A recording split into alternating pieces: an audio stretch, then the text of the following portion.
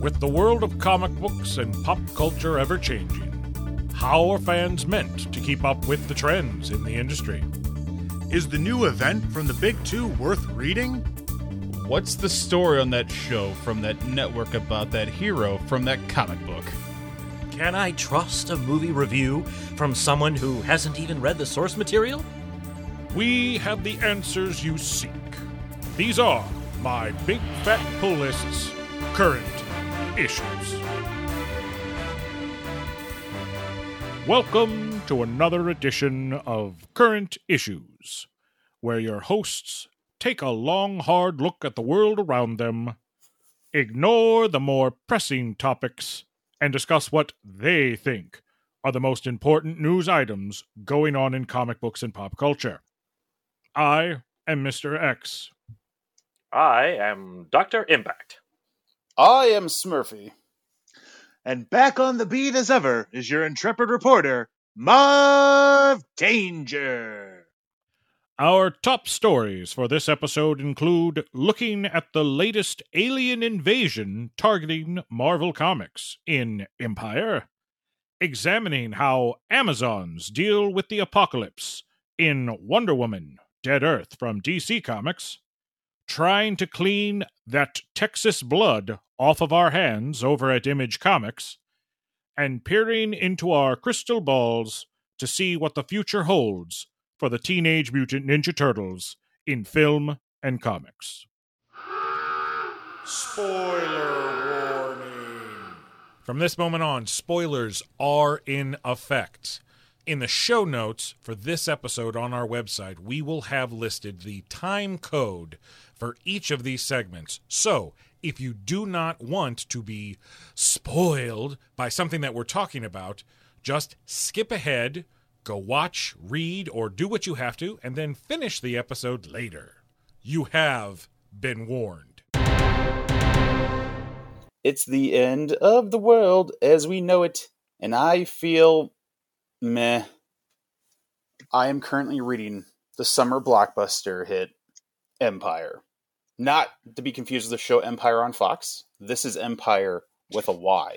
Oh, right, yeah. 'Cause this is completely different. Completely didn't want to get you guys confused. For once with a summer blockbuster, I am getting some of the tie-ins, but I decided just to read the main story to see how it goes, because I've never really experienced it just by reading the main story and seeing if I'm lost or not. I'm only on issue 3. It feels very familiar. It feels somewhat boring, and it feels like that we've already kind of like done this before. With that being said, though, I do like some of the new characters that I've been introduced to, or characters are finally expanding on. Like Hulkling, I think they're doing a really good job with him, and he's interesting. The Fantastic Four is kind of different, and I feel like that they changed up the art a little bit. Like Mr. Fantastic, to me, looks like John Krasinski from The Office. And I don't know if that's on purpose or not, but that's just, every time I see it, that's all I can think of. I think they're doing that intentionally all across the board. I think they're trying to either entice him or they've already signed him and not announcing it, and they're prepping audiences for I think that's intentional. He's come out for a while and said he wanted to be a superhero. You know, like he's willing to do it. Like he wanted to be Captain America back in the day. I was going to say, he was a previous choice for Captain America before Right. Chris Evans came in and took it. I think they had also looked at him at one point in time for Hawkeye. He's been in their crosshairs for a while. And him and Emily Blunt as Invisible Woman, I heard they went to get like a package deal because that's his wife. So, and every time I looked at him, I was like, man, like he just looks so familiar. But like the story's okay, but to be honest with you, to sum it up, it's the Avengers versus plants.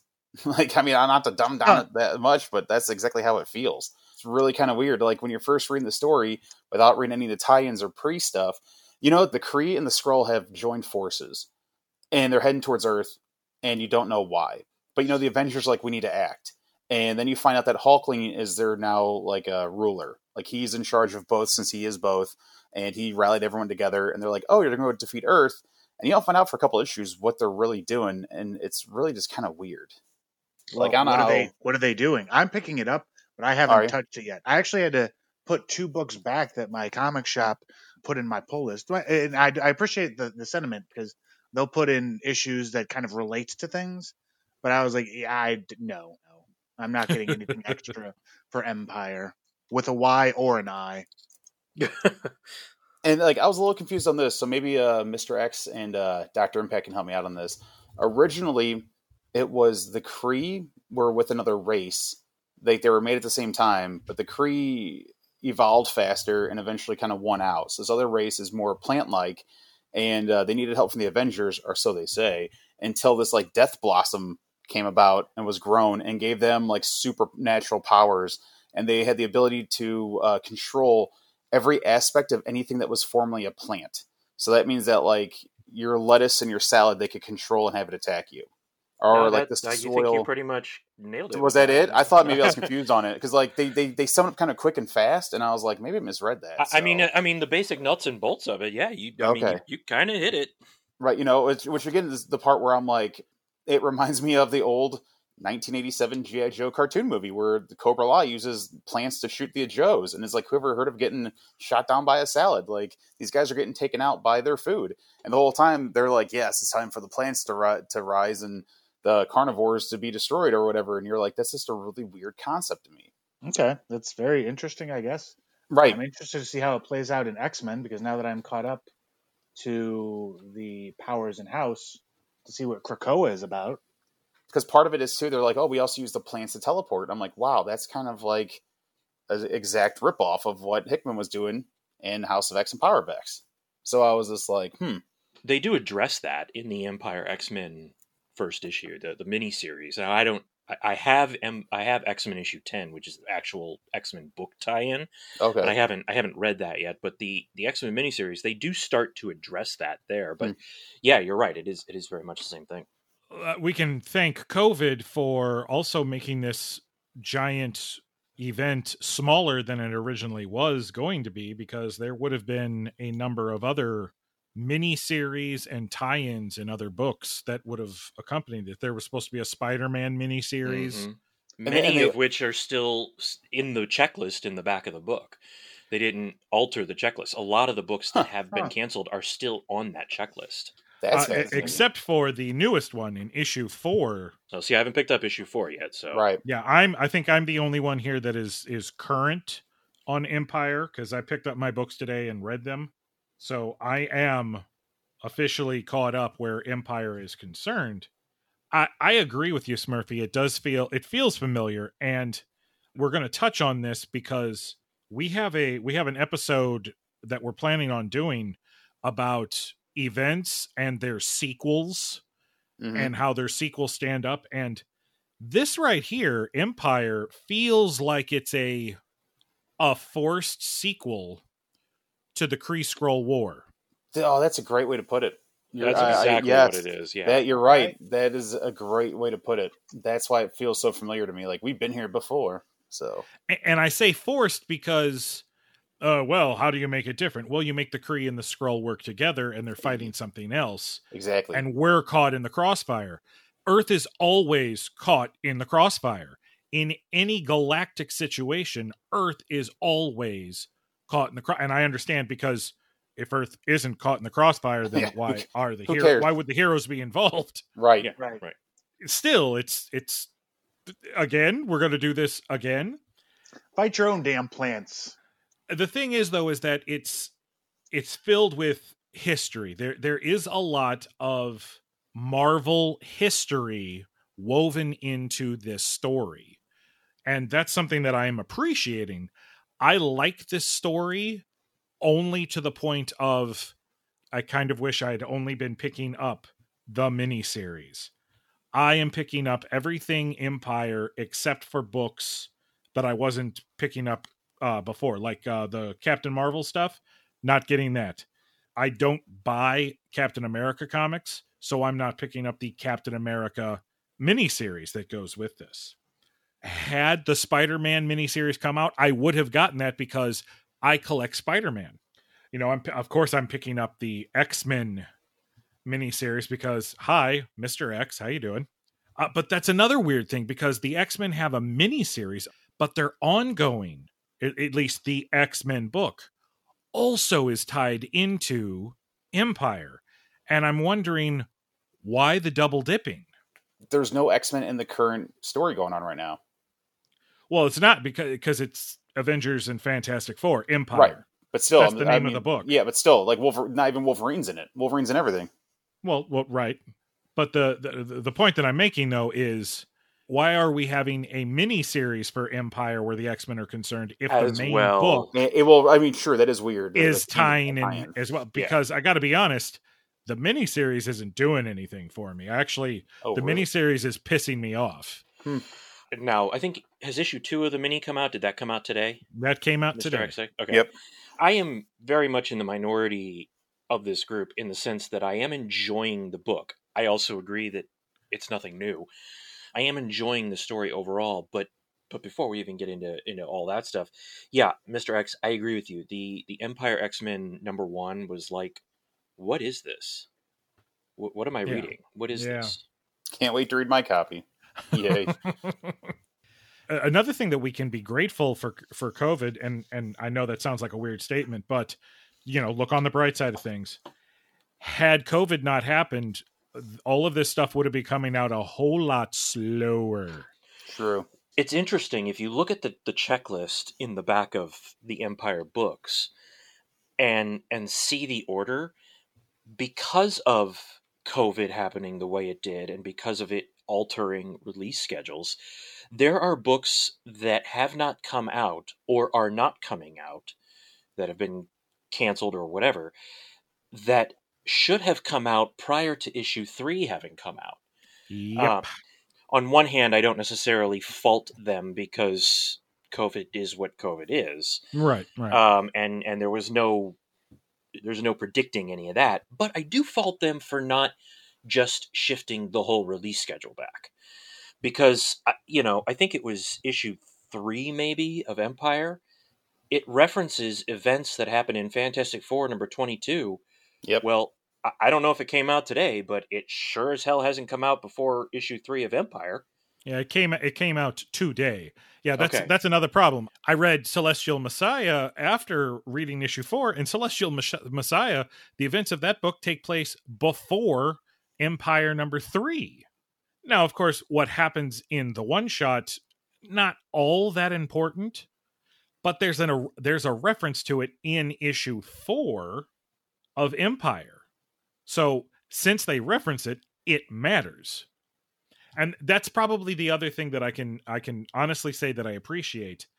They make references to the other books that are except for the X-Men stuff so far.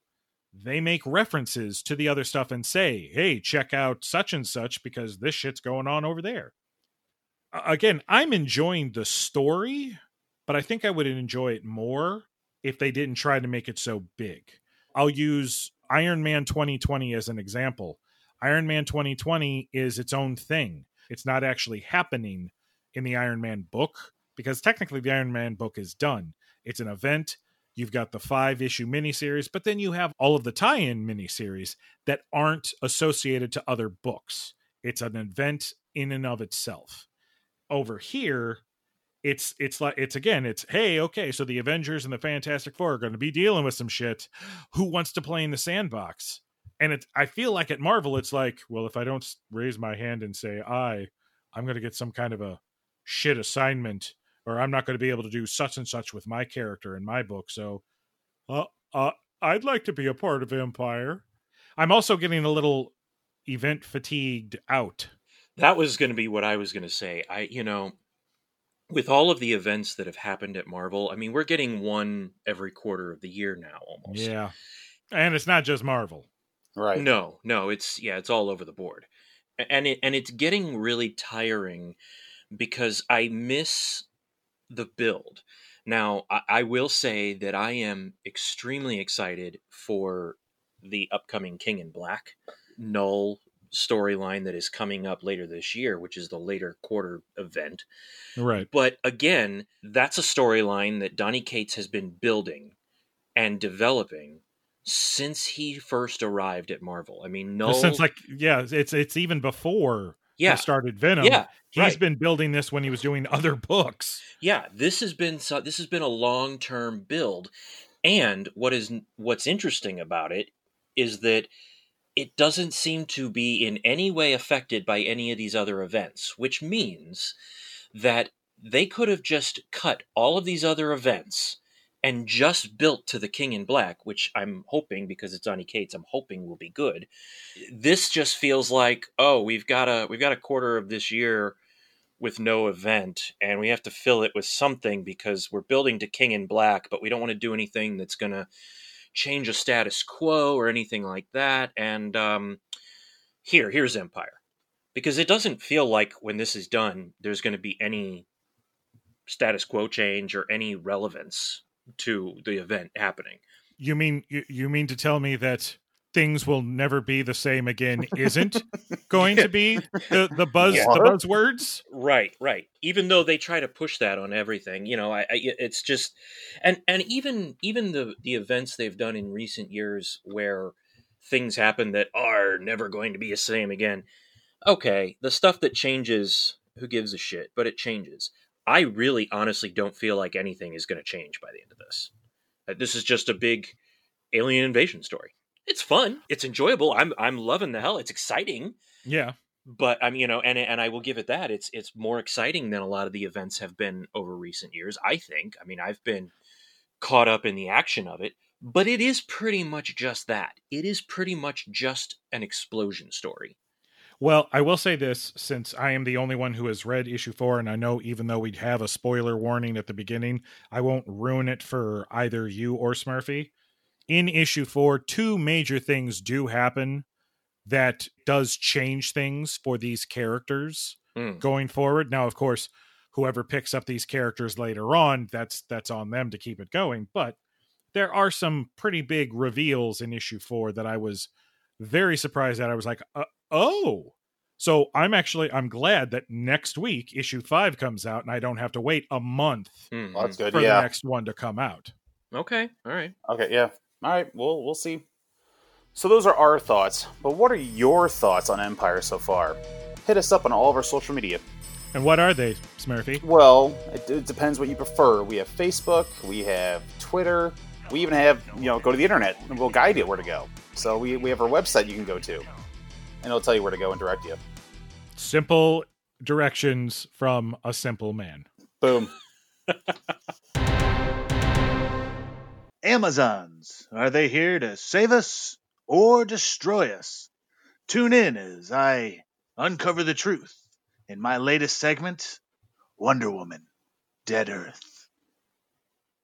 Written and illustrated by Daniel Warren Johnson, Wonder Woman Dead Earth is another in DC's large-issue Elseworld post-apocalyptic series. After being asleep for a long time, what I've found on the internet is centuries, Diana is accidentally awoken in a world she doesn't recognize, fighting monsters and protecting the last bit of civilization she has come across. Diana struggles to remember her past and figure out why she's so weakened. With only 3 issues out and a 4th and final issue set to arrive in October, Wonder Woman Dead Earth, it's not very good, honestly. Well, the fact that... What a build-up. Well, right. And the fact that you had to, go Google how long she's been asleep for, because they don't tell you in the book, is kind of worrisome. So the book is very heavy on something I personally dislike when telling a story, and it's telling, not showing. So, what got me back into these DC Elseworlds was Batman Last Night on Earth. Yeah. And I thoroughly enjoyed it. It was a, world-sprawling adventure as Batman and the head of the Joker go around and see what's left of the world after Batman comes out of this pod. He's a clone. Spoiler alert. But it starts off with this little ragtag group. They're in the forest. They're trying to find food because if they don't find food, they're going to be punished. It's a real Negan sense of, things. Okay. And then they just accidentally stumble into the Bat Cave and fall onto her pod that breaks open, and she fights off one of these monsters. And I'm like, neat. So is she a clone, I guess? Or is it really her? She's the actual Wonder Woman, apparently. But they never tell you how long it's been. What they kind of show you things, but not everything kind of correlates to me. So they show you a dead Bruce Wayne in full Batman garb, but it's just the skeleton in there now. When they're at the campfire, they say our ancestors didn't want to share the story of what happened. It was too hard to relive. And that these people who look to be late teens, early 20s, have always lived this lifestyle. But then it's weird because then Cheetah is also there, but she's like been mutated by people. I'm just going to jump right into spoilers because what you find out is that humans were destroying the earth as we are, and the Themyscira went to humanity. They say humanity, but what they really mean is like the United States, because they keep saying humanity, but like it's us, right? And like they tried to tell them, hey, here's how we can work to fix it. The ocean levels are rising because Themyscira was getting covered in water. And humanity basically apparently tells them to go fuck themselves. And then they have a war. Like, of course. But the way it's described is it's all of humanity versus Themyscira. But again, it's really just the United States. In the middle of it, the Amazons are winning against the United States military, which maybe, like, but I don't think there's that many Amazonian, like, I think, like, if in a fair fight, like 5 Amazons versus 5, Marines. Right. Amazons win, hands down. Sure. Right. But against the entire United States Army, I gotta say, war of attrition's on our side, my guys. Like, did we nuke them yet? Because hold on, because we're about to get there. Okay. Stop jumping. See, you also are reading it, aren't you? No, I just know how the military works, man. The only superhero they show during all this is Superman, and he sides with the humans because he also hates the planet and wants to. Apparently, Superman has seen Waterworld in this universe, and he's like, "That's what I want. That's what we need. That's what we need here now, guys." So Superman wants Waterworld to occur, and then the United States president, they actually show the president, launches the nukes on not only just the Themyscira, which why they're launching nukes at the Themyscira and not like other kinds of missiles first, whatever. They also have somehow, you remember in Civil War, Hydra has the technology to like locate any threat? Yeah. That. Vaguely, yeah. Yeah. So, like, apparently the United States has been keeping track of every Amazonian that's left the Themyscira, has them on file, and also sends a nuke there. Oh, that's good. So like, there's one in San Francisco. We're nuking ourselves. Yeah. Terrific. So they send like the page shows hundreds of nukes heading to the Themyscira, and then like apparently just nukes all around. Because I would think only one nuke would have to be sent to. It's a nuke. Well, Themyscira is just an island. That's what I was going to say. Why are we sending that's but normally with the way the U.S. military is, once you nuke like one city, because we have nukes aimed at them, they've got nukes aimed at us. Once one person launches one, everybody launches it, and then we have nuclear winter. That's just how it works. That's why it's like a standoff. So imagine once we're launching our nukes, everyone's going to launch their nukes. So bye-bye, world. Maybe, sure. Sure. But again, this isn't really conveyed. Right. Because like after the missiles go off, Superman just busts in the White House like, "What did you do? How dare you?" Yeah, and then why did I side with you? Right. This seems so out of character for me. You know what, guys? My mistake. Sorry, wrong team. Team. And then he flies to Kansas because a nuke was heading to Smallville. Yeah, because they're right by silos, man. You didn't know that? Sure, right. and while this is happening, Wonder Woman makes it back in time, has a conversation with her mom, takes off her bracelets, which in this universe are meant to dampen her power, because without these bracelets is essentially the world-ending Hulk. Okay. So she blows up the nukes by running into them, but again, they're fucking nukes, right? So they would just detonate. Yeah, they just blow up. Whatever. But then, she's going super fast. She's taking she takes out probably about, I don't know, I want to say like 30 to 50% of them. But then they all hit the Themyscira. They blow it up. She's super mad. Superman shows up. He's like, "Oh, I would have totally helped you stop all these nukes, but there was literally one missile, and it went to Smallville, and I had to go stop that because I had family there." And I'm just like, where are the other heroes? You're right. What's going on? Like, I really want to like this book because what you find out is that the nukes hit the Themyscira and destroy it. But because Amazonians are not mortals. They are crafted from the gods. It doesn't kill them, and instead mutates them into like these awful and perverse creatures, which is a great idea, and I love it. Yeah. Now see, I can get behind that. I can get behind that part. It's just how do you get there? I don't know. Scribble question mark. Like, and again, like that's what it is. I can't believe that this wasn't written by Crazy Uncle Frank. That's true. I mean, it's kind of like I really want to like it because like I'll let you guys and all the listeners in on a big secret. I am a post-apocalyptic basic bitch. Same. If you give me same. Anything like that, I'll read it. Right? If you give me a good post-apocalyptic movie, TV show, comic, book, I will just read it like and have a grin on my face like a Cheshire cat. But this is not it, my guys, and I'm sorry to say that because I love the art in this. Some of the ideas are beautiful. So apparently the Amazonians are kind of immortal is kind of what they don't tell you. Because Cheetah is still here, right? And it's been centuries. So one would think Cheetah should have died because she was, and I guess in this one she's also kind of Amazonian, but she's around. And like two of the big problems I have of them saying and not showing is Wonder Woman goes to the Mascara with like the civilization she's won. Because essentially it's almost, oh my God, now that I'm thinking about it, this really is kind of like World War Hulk in a bit, where she's captured and she has to fight in a gladiator pit against Cheetah.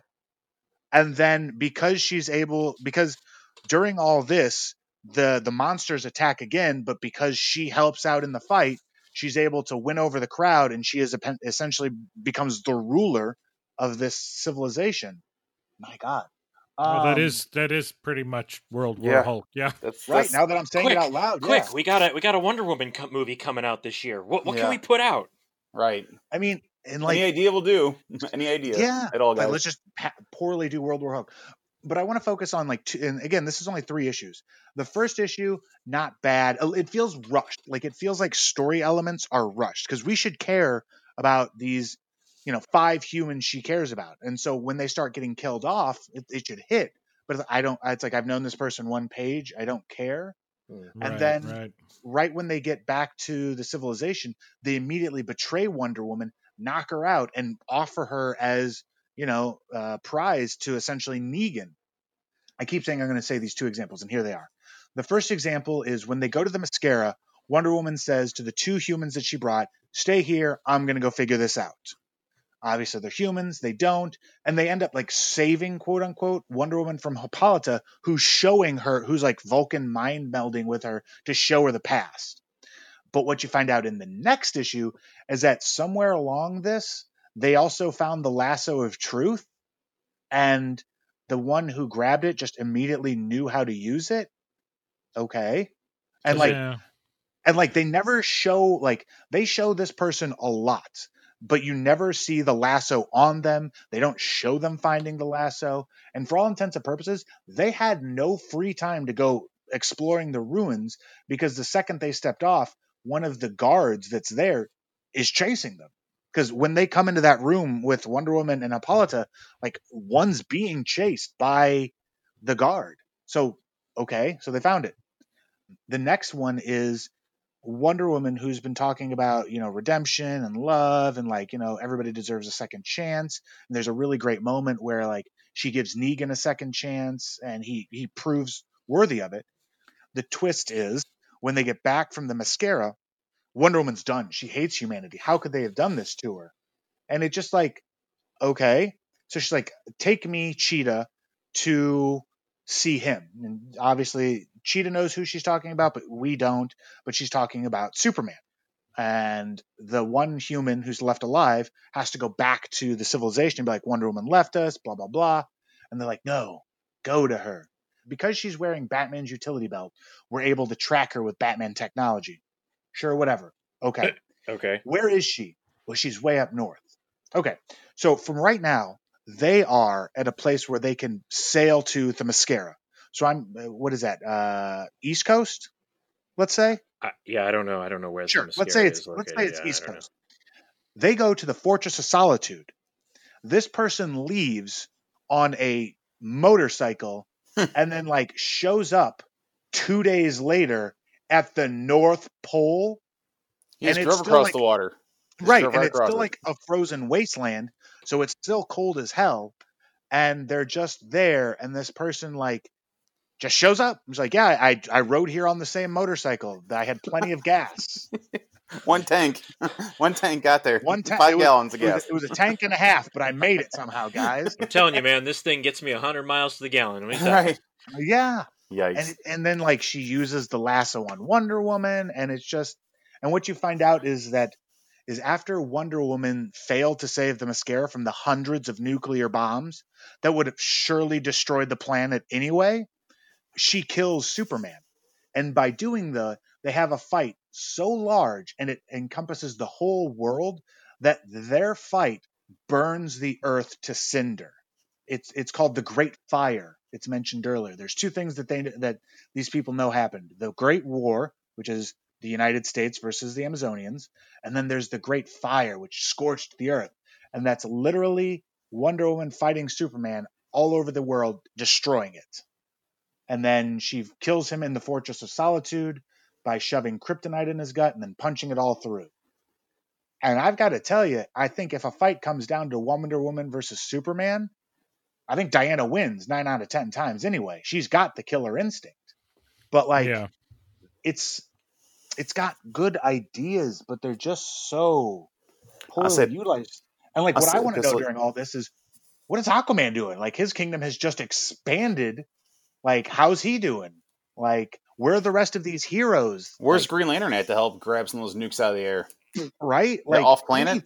Great. He had to stop the one nuke that was going to, I don't know, Seattle. Who knows? I think it really writing, but with great ideas in it. That's what the most infuriating thing is. The great ideas. Right, and I think it boils down to the fact that it's Black Label and technically it doesn't count. Right. It's an Elseworld story, essentially. You can pretty much do whatever you want. You don't have to worry about setting up the certain rules that you need. But it's storytelling, so you have to do that. If the world was about to go to war with the Mascara, the Justice League would have stepped in. Right, but all they show is Superman. So why didn't they? And see, that's the thing. Yes. You need to tell us why it didn't happen for us to understand how all the bad shit did happen. You can't just say the bad shit happened because this, and this. But whoa, hold, excuse me. But the Justice League, right? Or like, don't worry about them. They don't exist here. What? But you got to tell me that. Yeah, exactly. Or at the beginning, be like, in a world where there's no Justice League and only a few heroes live, and then continue your story. So we go, now if we only see Superman and Wonder Woman, we know only a few heroes live here. We're cool with that.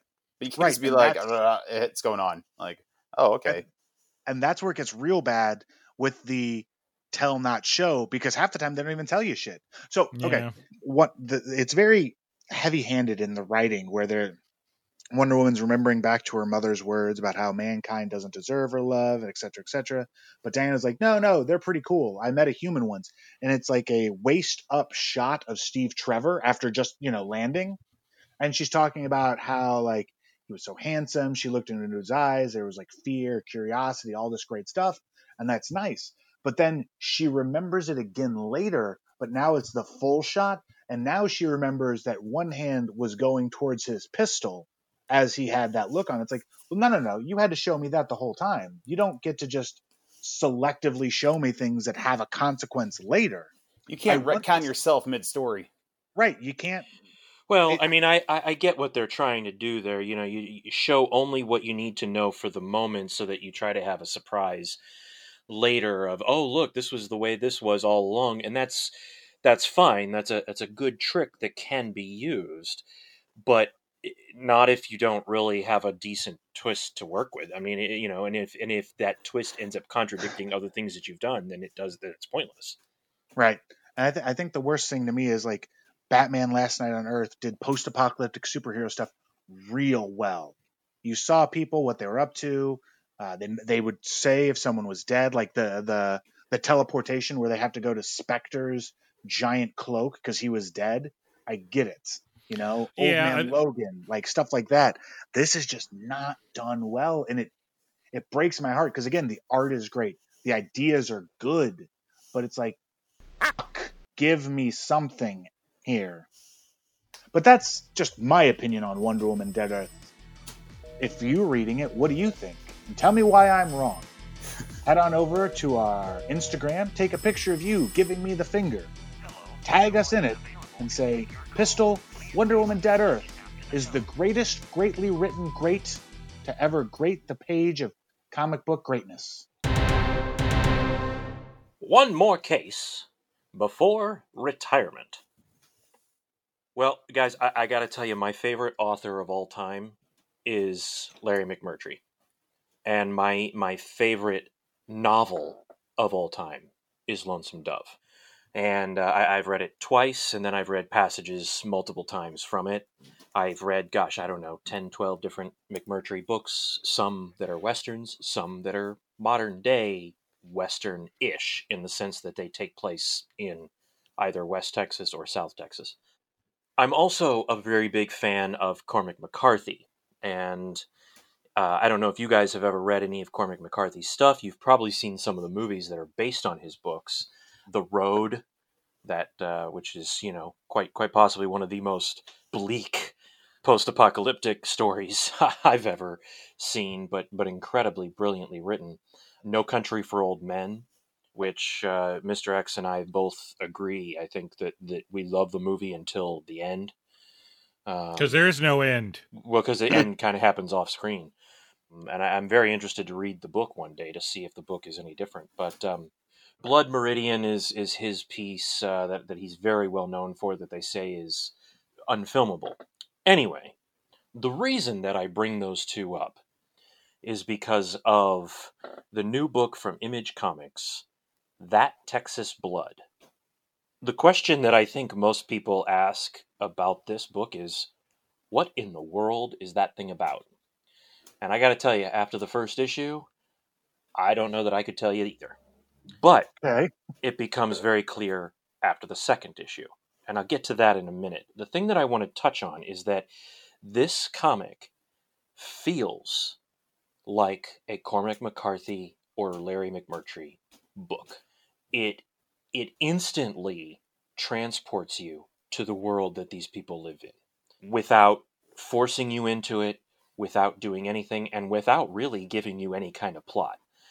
Which, trust me, if you read McMurtry, there are many chapters of his books where it seems like nothing's happening, but there is so much inner character development that there's tons happening, even though story-wise there's not.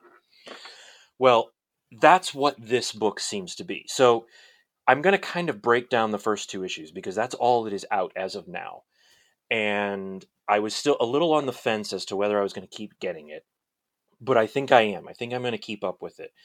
So issue 1 introduces us to the first of our two main characters, Sheriff Joe Bob, who is the sheriff of a fictitious, almost sort of rundown, but not quite, West Texas small town.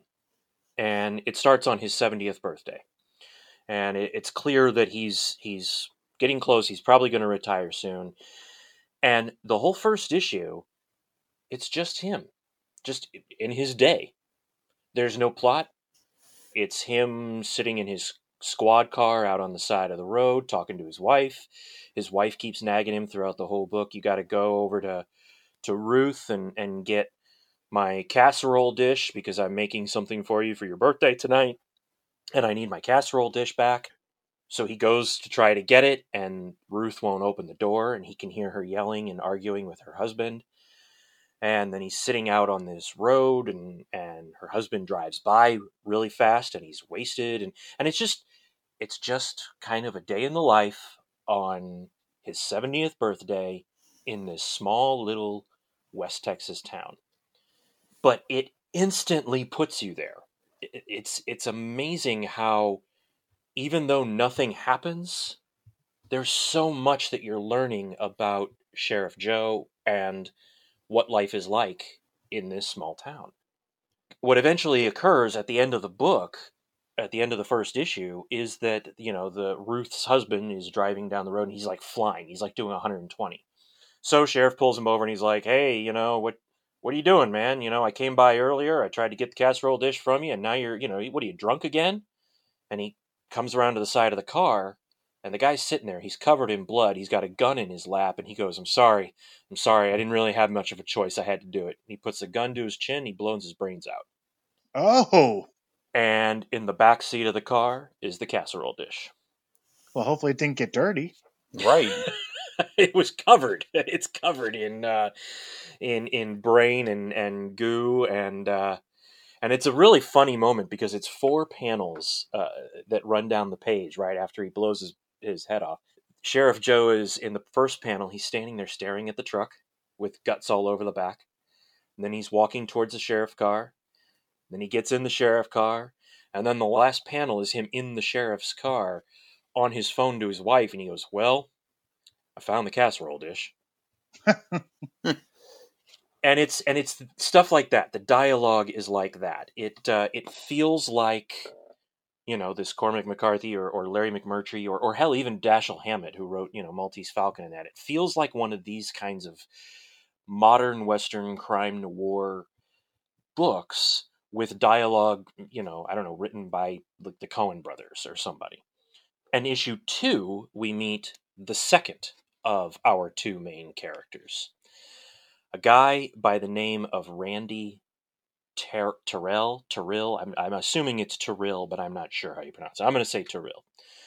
And we meet him because at the beginning of issue 2, Sheriff Joe is called out to somewhere in the desert where a body has been found, and the buzzards are already flying around it. And it's the body of Randy's brother.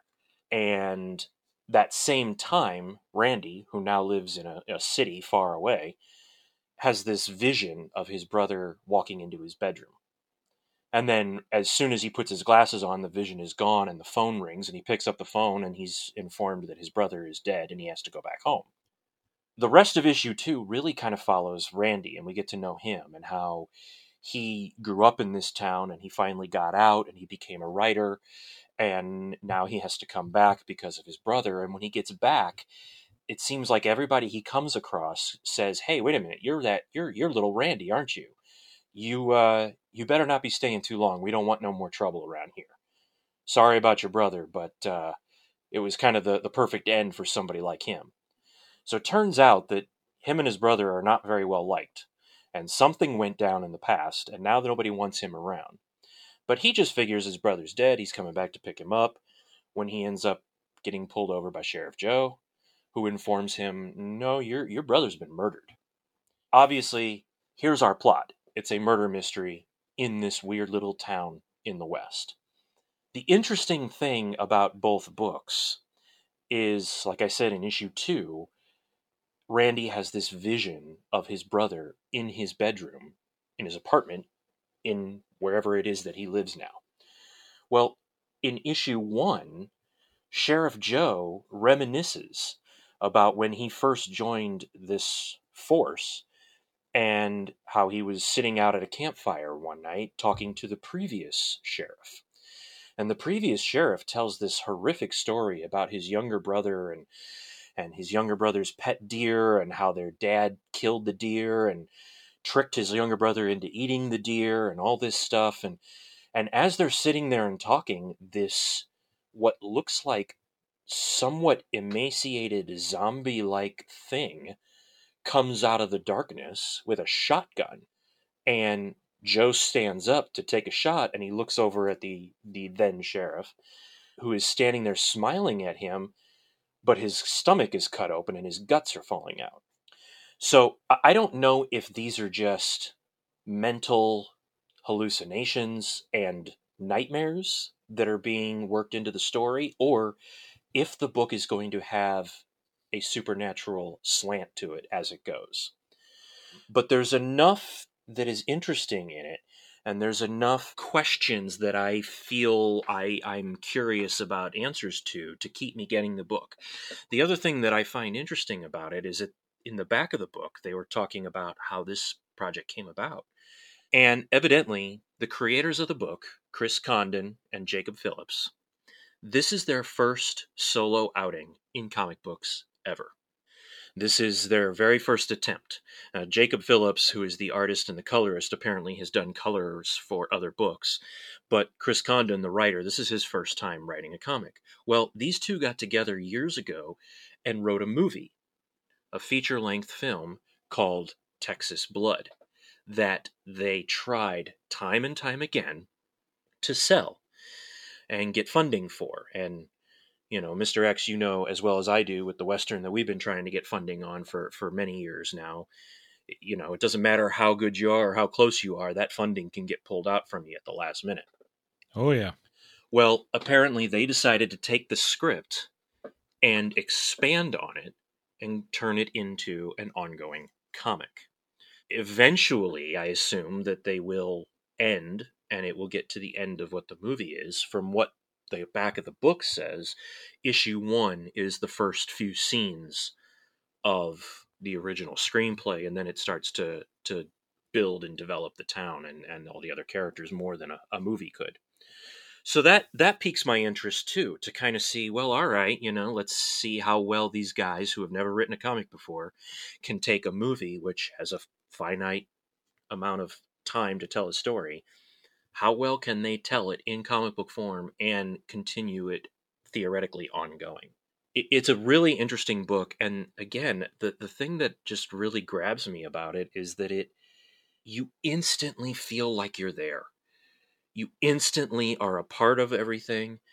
And I'll tell you, when I finished reading the first 2 issues, I thought, well, this is really cool. I really like this. I don't know why, because there's nothing really happening. And then I let it sit with me for about an hour and a half or so and thought about it. And I thought, no, this is really good. It's a build. It's a slow build. But we're getting enough character development without, unlike Wonder Woman Dead Earth, without it being forced on us. We're getting enough character development to make it interesting and intriguing. Well, it's Image. Image Comics allows their creators to try things that you wouldn't normally see or even attempt in mainstream comic books. Yeah, but you guys know as well as I do that Image, that doesn't guarantee quality. I mean, I always get a lot of first issues from Image to try things out, and I know, Mr. X, you've borrowed a number of them from me over the years, and sometimes they're really good and sometimes they're real misses. This one is one that I think has some potential to it. And I wanted to bring this one up because there are only 2 issues out. So if anybody is interested in it, yes, it's selling like crazy, and yes, it's already building quite a fan base and a following. You can still find the first 2 issues. They are still out there. If you act now, as they say, before they start going up. Because if the upcoming issues develop in any way the way these first 2 do, I think this is going to be a hit. I think it's going to be a runaway hit. And I think these first 2 issues are going to very quickly be difficult to find. And that's where we ask you, are you reading that Texas Blood from Image Comics? If so, head on over to our Facebook page and let us know your thoughts. Go Green Machine! I would have to say over the last 6 to 8 months, the property known as the Teenage Mutant Ninja Turtles has gotten a lot of buzz. And it's all good buzz. Personally speaking, it's all good buzz. Not only has the IDW comic book series reached issue 100 towards the end of last year, but there have been 2 major announcements that have happened over the last handful of months. The end of last year, it was announced that there was going to be a special mini-series story entitled The Last Ronin that was coming out through IDW. That was an original story from Kevin Eastman and Peter Laird. So that right there, that's huge news. Yeah, that's big. And then the other news was, hey, guess what? We're getting a movie, but they're rebooting the franchise again. And that was a little frustrating because they couldn't decide. The information was a little muddied. It was, we're getting a movie, but it's going to be a movie that's kind of the direct sequel to the original film from 1990. Because that's a trend nowadays in film. Forget a franchise and just do a sequel to the first movie again. But then that turned out to be false. Then it was going to be, all right, so it's going to be a live action show on Netflix. Well, then that fell through. That didn't turn out to be true. Then, and this is the one that's sticking, computer animated film, very similar to the previous one that's over 10 years old now. But this film is actually being produced by Seth Rogen's company that he runs with Evan Goldberg and James Weaver at Point Grey Pictures. So Seth Rogen is having a direct impact on the making of this film. And it makes me go, what? Mm-hmm. But when you do any kind of research on Seth Rogen, you find out Seth Rogen is a giant geek. Yeah. He loves comic books, and he is a huge Ninja Turtles fan. And it was just recently announced that he gave a little bit more information on how his company is handling the reboot. And he's like, one thing that I've always noticed where the movies are concerned is that whole teenage part is always kind of overlooked or glossed over. So the hook for this film is focusing on the teenage element as a jumping on point. And I thought about it and I was like, it's almost the same concept of how many times are we going to see Spider-Man get bit by the radioactive spider and see Uncle Ben die? But done in this new way, I think this might be the perfect way to bridge the gap between what we loved about the original movies and what could have been great about the new films that Michael Bay's studio put out. Because let's not mince words. That first movie is trash. Oh, the Michael Bay, yeah. Bad. Yeah, the second movie is trash. It's just the second movie is enjoyable. Fun. It's entertaining. Yeah, it's not great. It's entertaining because it actually makes sense. Right. That first movie, you can tell, so many reshoots, and you forgot what story you're telling. Mm-hmm. Yes, they didn't know where they were going. So it's disjointed, where the second one is like, okay, we know this is a cartoon movie, live action cartoon movie, so just have fun. And that's what happened. I had fun. Yeah, and it did give us finally a live action Bebop and Rocksteady. It gave us a live action Krang, or, somewhat live action. I enjoyed the second one for what it is. I think it's a fun movie, but yes, I agree that neither one of them are great movies. I feel that this approach of dealing with them as teenagers and looking at the teenage angle to help tell your story, to help develop your characters, is something that hasn't really been focused on. In the 90s movie specifically, you can tell some of them act like teenagers. Mm-hmm. Right. Specifically Donatello and Michelangelo. Yes. At times, Michelangelo always acts like a teenager. Donatello acts like a teenager most of the time. And you could say Raphael is just a moody teenager. Right. And Leonardo is the responsible one. But they all have moments of immaturity. Mm-hmm. And I think if we focus on that in a movie form, you can do that in a cartoon. I think one of the best cartoon series that handled that was the Nickelodeon show, the 3D animation Nickelodeon show. It's a good show. It's an excellent show. Yeah. I'm very hopeful because Seth Rogen has done teen movies a lot. Now, of course, they've all been rated R. Right. And I don't want a rated R Ninja Turtle movie for language. I'll take a rated R Ninja Turtle movie for violence.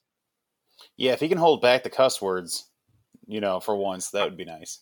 And the thing is, though, is that this is still through Nickelodeon Animation Studio, and Paramount Pictures is the one who's distributing it. Ooh. So it's still going to be geared towards family. Right. We might be able to get a PG-13, maybe. Right. The other thing, too, though, that's exciting about that animated film is I'm sure that they are looking at this as their answer to Into the Spider-Verse. You know, I mean, Into the That's Spider-Verse. Exactly what I was thinking, man. Like this could be either, Into the Spider-Verse changed everything, not just because of its box office, but winning the Oscar for Best Animated Film. I mean, yes, the Oscars are to a certain extent a bunch of bullshit, and that's a whole different it's a whole different podcast. It's a whole different episode, and actually we do have one similar to that. Go back into our archives and check it out. But it doesn't change the fact that every studio head and every exec saw, oh wait, are you telling me a movie that doesn't have a Disney princess or wasn't made by Studio Ghibli just won Best Animated Film? Quick, what other properties can we do? Right. That's my only hope is, no, we're not going to get an R-rated Ninja Turtles movie. But if we can get something that borders between a PG and a PG-13, man, we might actually get something that is Spider-Verse comparable. Yeah, I would prefer more live action. I would prefer something akin to the 90s film. Sure. But I know I'm never going to get that, unfortunately. I'm never going to get that again. So I'll appreciate the 90s film as what it is, and I hope for the best where this film, this reboot is concerned.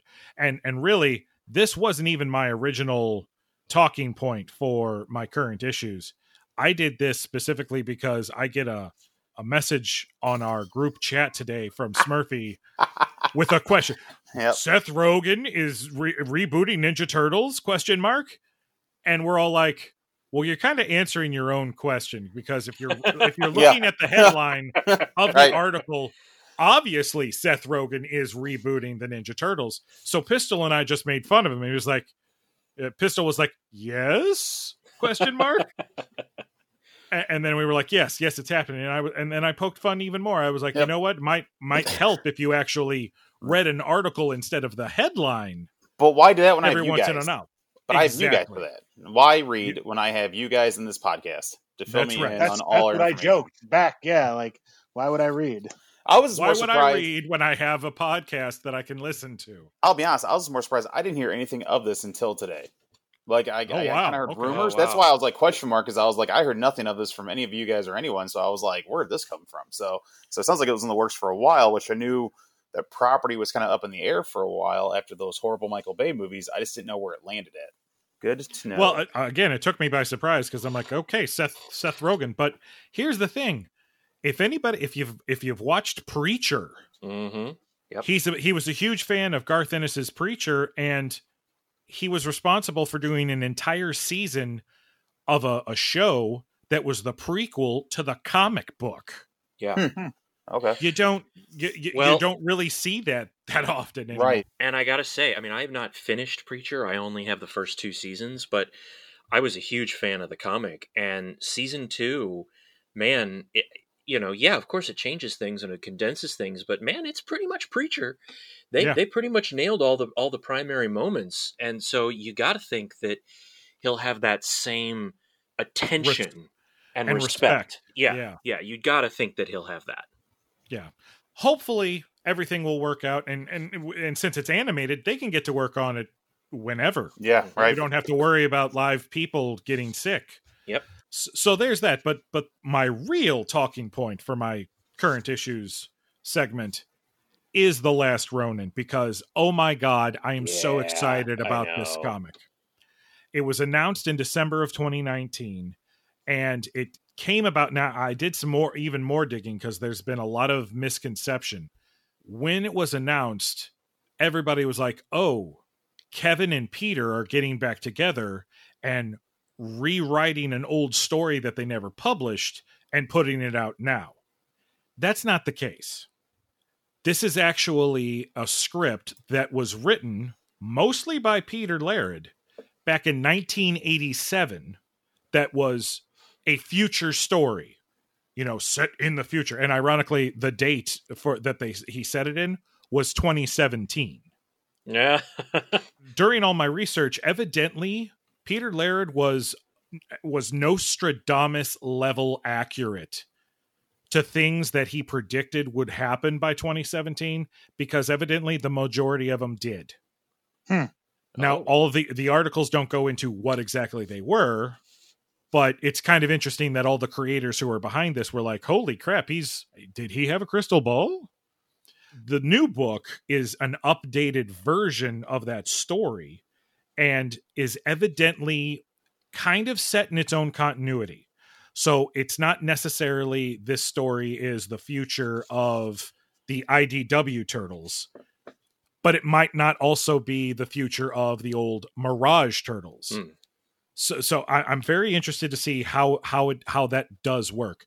And even though Laird isn't working on the project, he did give his blessing. Because Kevin even said, man, this would be great if you came and helped out. And Laird was like, I'm retired. Because, he's got millions of dollars now because of that deal. The sale of the Turtles. Mm-hmm. He doesn't have to work anymore. And he's not. But he gave his blessings. And I'm super excited about this because the essential story that has been, and there's very little on the information. It's in the future. We don't know exactly what year it is, but Pistol, listen up, kind of a post-apocalyptic type feel. It's almost like Escape from New York, only you're not trying to escape from New York. He's trying to escape into New York. There's only one turtle. He is the last Ronin. Mm-hmm. And in all of the art, he's all dressed in black, and he has one of each weapon. So you don't know which turtle it is. And I love that concept because you're going to project, you're going to wonder, well, of course, it's got to be Leonardo. Of course he would survive. Or it's got to be Raph. He's the baddest mofo out there. He's the one who outlasted all of his other brothers. I wonder if your prediction is the same as mine. My prediction, there's a lot of people online that are saying that it's Donatello, which would make sense if it was still the original Laird story, because Peter Laird, Donatello was Peter. Mm-hmm. Mm-hmm. And it would make sense that the somewhat pacifist would become this ultimate warrior seeking revenge for his fallen brothers for this story. But me personally, I want to say it's Michelangelo. I think so too. That's my money is on Mikey. I was going to put money on Raphael. I was going to put money on Michelangelo as well, because all the research I haven't done, he's a party dude. Well, just a story angle, it would be interesting to find out what horrible things had to have happened to turn somebody who had such a big heart into this cold, calculating killer. Mm-hmm. So I'm super excited. Technically, it should have started this month. Had COVID not happened, the first issue would have come out in August, but it's coming out in September. It is bi-monthly. It will be 5 issues, 40 pages each. Dang, that's going to be a $10 book. It's an $8.99 book. I was close. But IDW has a beautiful way of doing those oversized 40-paged books in a it's like paper a for their card cover. Stock of card stock. It's like a card stock, right? Okay. But it's 40 pages. Just imagine 40 pages times 5 with all of that awesomeness. It's a book I might have to pick up because I have no problem. Yeah, I'm sold on it. Yeah, I have no problem paying $8.99 per issue for that. Oh, and it's also oversized. So it's literally going back to the original Ninja Turtle books, the magazine sized.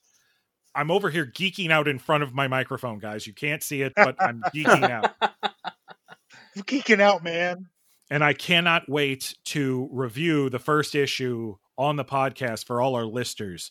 This is going to be huge because not only do I love the Ninja Turtles, not only do I love future stories in comic books and movies and shit like that, but damn it, I get to experience it with all of you. Mm-hmm. We've given our predictions, but I really want to know, who do you think is the last Ronin? Head on over to our social media sites. It doesn't matter which one. Facebook, Instagram, Twitter. We're everywhere. And let us know who you think will be the last Ronin. Is it Donnie? Is it Raph? Is it Leo? Or is it Michelangelo, the party dude? Those were our current issues, ladies and gentlemen. We hope you found the content entertaining and informative. Until our next installment, I am Mr. X. I am Dr. Impact. I'm the lovable Smurfy. Signing off, Marv Danger. Encouraging you to write your own comic book. We probably won't read it, but at least you've done something in your life. That's our show, folks. Tell your friends and family about our program. What he means is you and everyone you know should subscribe, rate, and review our podcast on every app possible. Want to help support the show? Visit our Patreon page. We have a variety of incentives at multiple tiers, sure to satisfy any and all hardcore geeks. You can also follow us on social media, where we post weekly comic pics, breaking news stories, and glimpses into our everyday geek lives. Until next time, keep your turtle shells waxed. Your power rings charged. And your proton packs primed. Ooh, what's this do? No, Smurfy, not the containment unit.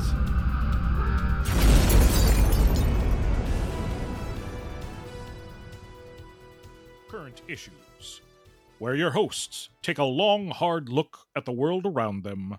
Ignore the more The fuck was that? Sorry, my bad. I forgot to turn my phone off. My bad. How long have you been doing this? Amateur. Jay, I know. Amateur. I know. Fucking rookie move. Sorry. Fucking embarrassing. I kicked You the have trash can. failed No. this podcast. All right. Let's try that again, shall we? Yes. Take two. I ended up reading Empire #4, and then I read the Celestial Messiah one-shot, which technically the events... Sorry. Go ahead. You done? I'm done. You comfy? I can't help it. It's my chair. WD-40. All right, go. That's two. One more, you're out. One more, you're out. Oh, okay. All right. Your pull list is redonkulous. Yeah, it is. Again, like, it's easier to write. Here's what he's not reading. Yeah. These three Not comics. reading. Here's what Dr. Impact isn't reading. Wonder Woman, Dead Earth. Yeah. Nailed it.